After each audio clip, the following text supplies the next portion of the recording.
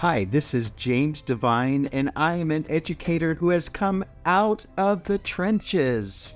Listen in as my friend and colleague Dana Goodyear shares stories and tips from other educators who have come out of the trenches. Welcome to the Out of the Trenches podcast. This is Dana Goodyear. Thanks for listening. The Teach Better Conference with Megan Balduf. Met her here at the conference, and like to just introduce you as a teacher from Virginia. You're a lifelong learner. We've connected here through the Teach Better team. We've also learned that we both like to run, so we went on a run this morning. You have a few kids that are younger than mine, and you come from Virginia. So just to start off with, let's learn about your trench story. So tell me about a time when you were in the trenches and you used to call out. So the one that comes to mind is when I first started at my current school. This was very, very long ago. It was a new area because my now husband had gotten a job and I needed to live to where he was. So it's a completely different community. And I very quickly was sort of in over my head in a classroom conversation. Not anything bad, but really was with students, which happens to be in a very good way. And it happened to be a day where my grand administrator wandered into the room and was sitting there. Yeah. And I distinctly remember being in conversation with students about the Little Prince, which was reading as a companion to Coelho's The Alchemist. And I had a student ask a question, and I looked right at the student. I looked over his head at my administrator and went, I don't know. But I'll get back to you. Yeah. And just that idea of, I'd been a teacher with others that had never really felt flustered because it was a situation that I found myself in. And I realized very quickly that I needed to get my feet under me and figure out how I was going to be successful, which I know I was a successful teacher, but how was I going to be successful in this new skills with different expectations? Yeah. And make that work. Was a lot of going back to the drawing board on my lesson plan, thinking, hey, what's working, what's not, what is the expectation here now that I've been in this school and sort of had these moments of panic and pause where things are not going where I want them to go, and how do I make that better? Yeah, and also when you're not quite sure of how to react, like in that community, like you said, I had an experience when I first started teaching in Colorado, and it's in my books, but would maybe be out around the time this podcast episode comes out. But I wasn't a very conservative. I lived in Europe, or lived in Canada, and I was teaching a little bit of French culture, and I got some backlash from that. The parents, and also a lot of time when parents hear a certain thing and they interpret it a certain way, or the kids kind of construe what really happened in class. But like you said, it's like you didn't really know how to react to a kid's question. And I think even today, I've talked to some educators at the conference, people feel like there are certain things they can't do for fear of getting fired. Even though these probably would be accepted, but just the thinking outside the box things, right? And it's hard to believe that people would still think they would get fired when there's such a shortage of teachers nowadays. Yeah. Unfortunately. Yeah. So let's talk about your teaching role. So what level and subject area you currently teach? So I teach middle school English. I teach English plus. Okay. I have been teaching for my 19th year. Okay. Of those 19 years, only one was with a different grade level. I did 1 year of English 6 in a 6, 7, 8 middle school. Mm-hmm. And I said no. They were very lovely, but they were still elementary school students with more emotional elementary school needs. Sure. The very first day in school that year, there were kids who crying because their parents had left, and kids who needed hugs. And I just thought, this is very not. Yeah, that's so Very strange. And had actually anticipated when I moved to a different location or different school system, that maybe I would get a high school job. And then I interviewed at a middle school that was just amazing. Every person that I've met was somebody I thought I could be friends with outside of others. And I got an early offer for a job for the upcoming school year. And I, without hesitation, took it. And my fiance husband now, sorry, are you sure to have one high school? yeah. I did, but this group, this community, this is where I'm going to want to be. And how long have you been at that job? I have now been at that job for 17 years. Wow. Yep. But I'm sure staying in that role, in that same grade level, in the same school for so long, you've seen a lot of shifts in the needs of kids. Absolutely. Yeah. Yes. I think one of the biggest, when I started teaching, I remember hearing older teachers explain about what students could and couldn't. Understandably, were sort of the first group of students who, at least in my state, had been tested since the grade. So by the time they were getting to middle school, they were expecting the standardized tests, and they were recognizing that they must schooling almost with the one right answer, and there were also concerns about don't want to think outside the box, you don't want to take risks, and I realized that wasn't quite true.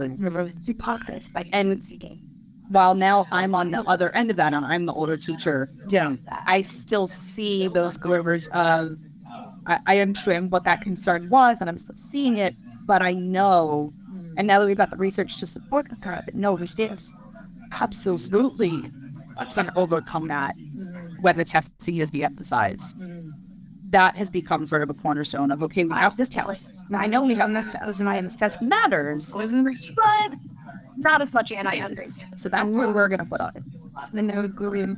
Yeah, and I see that as well, having been a Colorado educator for 20 years, and a lot of the focus was on the test. And at that time, I taught an elective, and if you weren't a core teacher, they didn't really care about your stuff. I mean, because we're only teaching the test, right? So there's a little bit of a shift now about that since the pandemic, a little bit more towards SEL. I'm hoping that it stays kind of out of that, just teaching the test from how do we score highest on the standardized scores, because I think more people realize that it is just a snapshot of how a kid's doing that day, right? And that point of how we're doing that day, not even what they're doing in the subject, but emotionally, that the idea that if you, and we always tell the kids, you have to do a good night's sleep, I have to do breakfast. Yeah. But even if they do those things, if they don't like breakfast, Uh-huh. if they don't like breakfast, some offers Pop-Tarts when you're hoping for cereal. Yeah. That becomes part of the issue. Why a student may not do as well as they want, or they saw a friend in the hallway and the friend didn't say hi, and all of a sudden they'd had a good night's sleep, we're ready, they just moved it. And single five-hearted interaction with what throws them off. But and it's interesting, as adults, we know that. We know that a bad interaction with a coworker or a road rage, anything like that, and it's going to throw off our blood day, and why we don't. So that, I think recognize that students experience the things, I'll recognize it, but we don't give it the same credibility that we give to other adults. I think really does a disservice to the kids. A lot of the time. Yeah, and that's the thing, really putting all this emphasis on a test, and especially if your school's allow status or kind of in the yellow or orange status, and you can't or giving it incentives. So it's the kid can show up, but they're not necessarily. And some of these test questions, it's just going to trick people up behinds too, and they'll just kind of give up. So. Yeah, if we can just stop focusing so much on higher schools going to do, and how are your kids going to do? How are they, getting by their thing, right? And so, in the real world, they're not going on as much as any one content area is important. So I talk about that. As an adult in my adult life, I have never had to use the physics that I took in high school. I loved it. It was a fun class, but I've never had to use it in real life. Not in a way that like classroom would have prepared me for. It certainly is a factor when I'm driving, but it's not a conscious factor of that. And so I'm really preparing kids for collaboration, the creative thinking, and the ability to communicate good ideas effectively. Those are the things we need to be focusing on versus This podcast is a proud member of the Teach Better Podcast Network. Better today, better tomorrow, and the podcast to get you there. Explore more podcasts at www.teachbetterpodcastnetwork.com. Now let's get back to the episode. Factor when I'm driving, but it's not a conscious factor of that. And so I'm really preparing kids for the collaboration, the creative thinking, the ability to communicate good ideas effectively. Those are the things we need to be focusing on versus So I noticed that you have National Board Certification. I've talked to a few guests that have that, but they're sort of in other areas. Tell me a little bit about the process for language arts teachers. So I originally certified prior to them changing some of their standards, but I know that some of it still focuses on how you engage students in conversation. And so that was one of the things that I enjoyed most about certification. It was either feeling looking for ways to offer really looking for ways to get a bit on stage and authentically in conversation about somebody in person. So it's not something that is it's part of my state standards, but it is not a big part of my state standards. And yet it seems to be the piece of sort of English that you find most in the real world, right? You're discussing ideas with others. And that's really what it is. About the venue that I use in an English class is the book or the poem or the short story. It's strange that folks, share your ideas, and even like you and I are building on one another.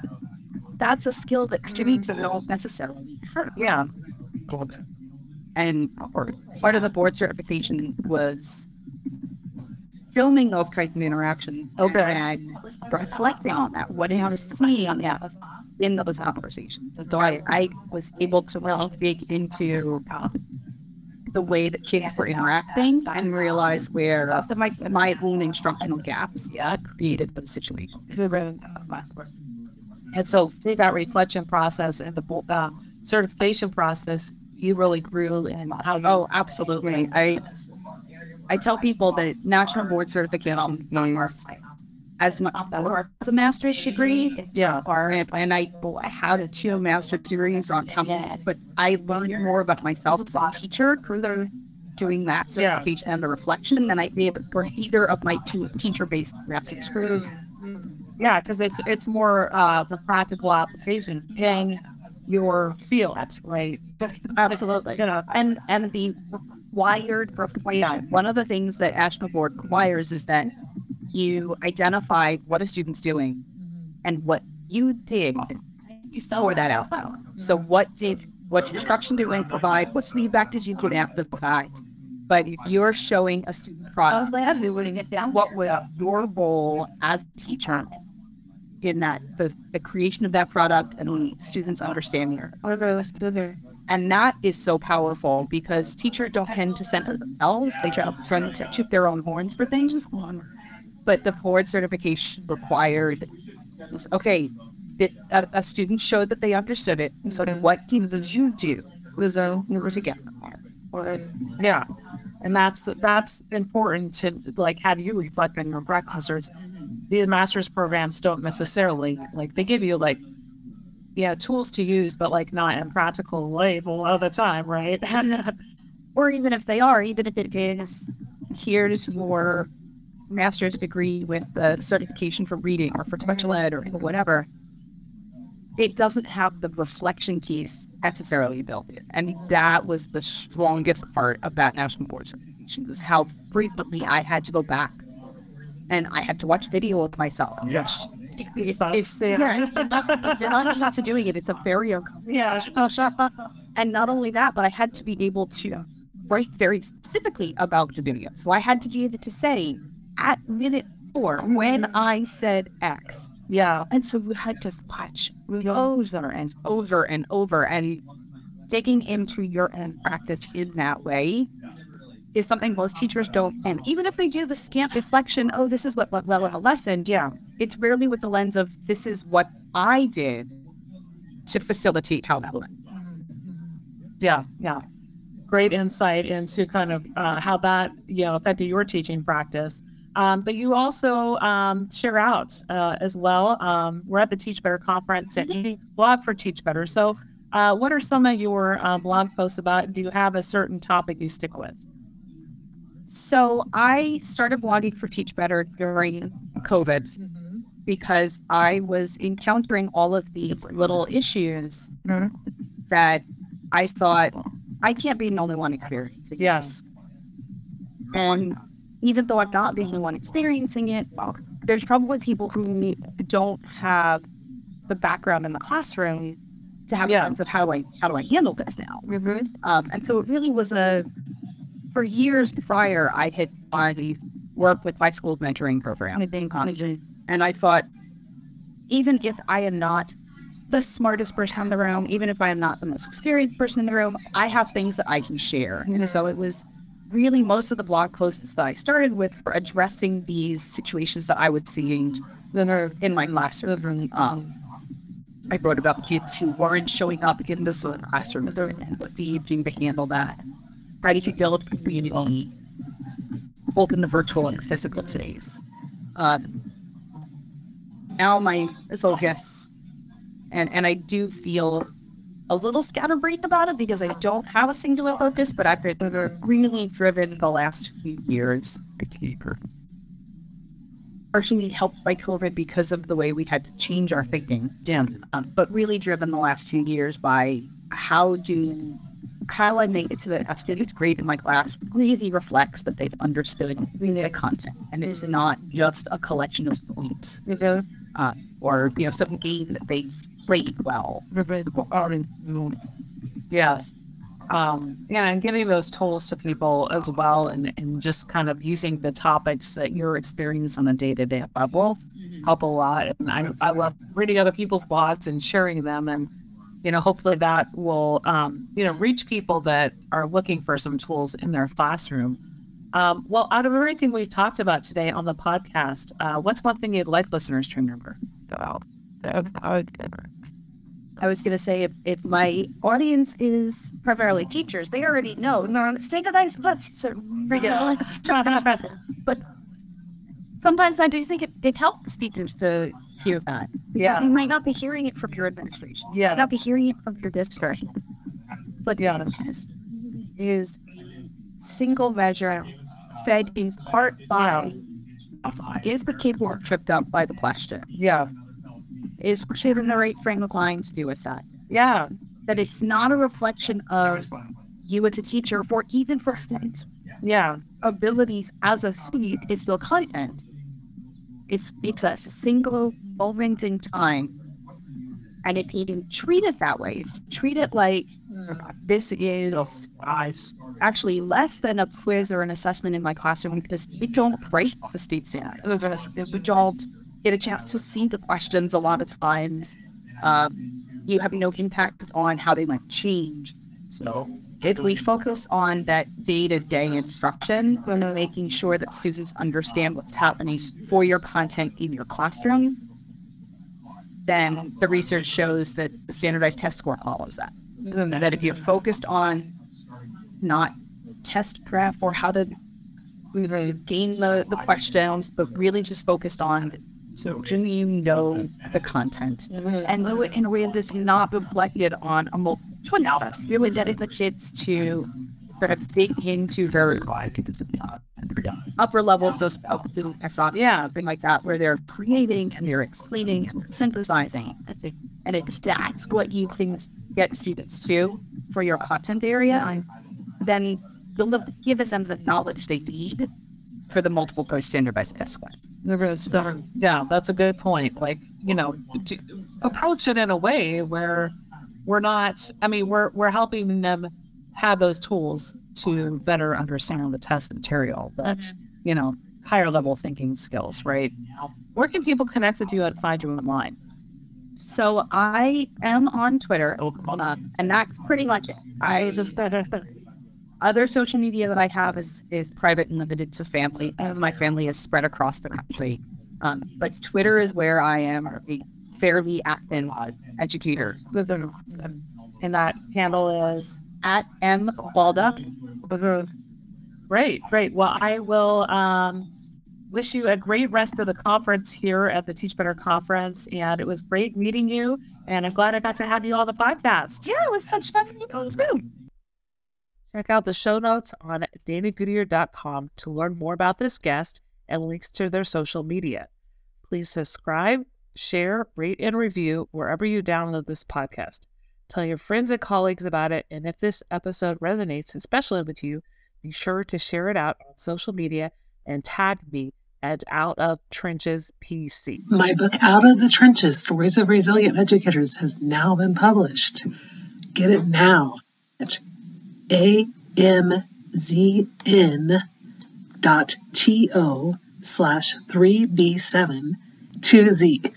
Again, amzn.to/3B7-8X2Z.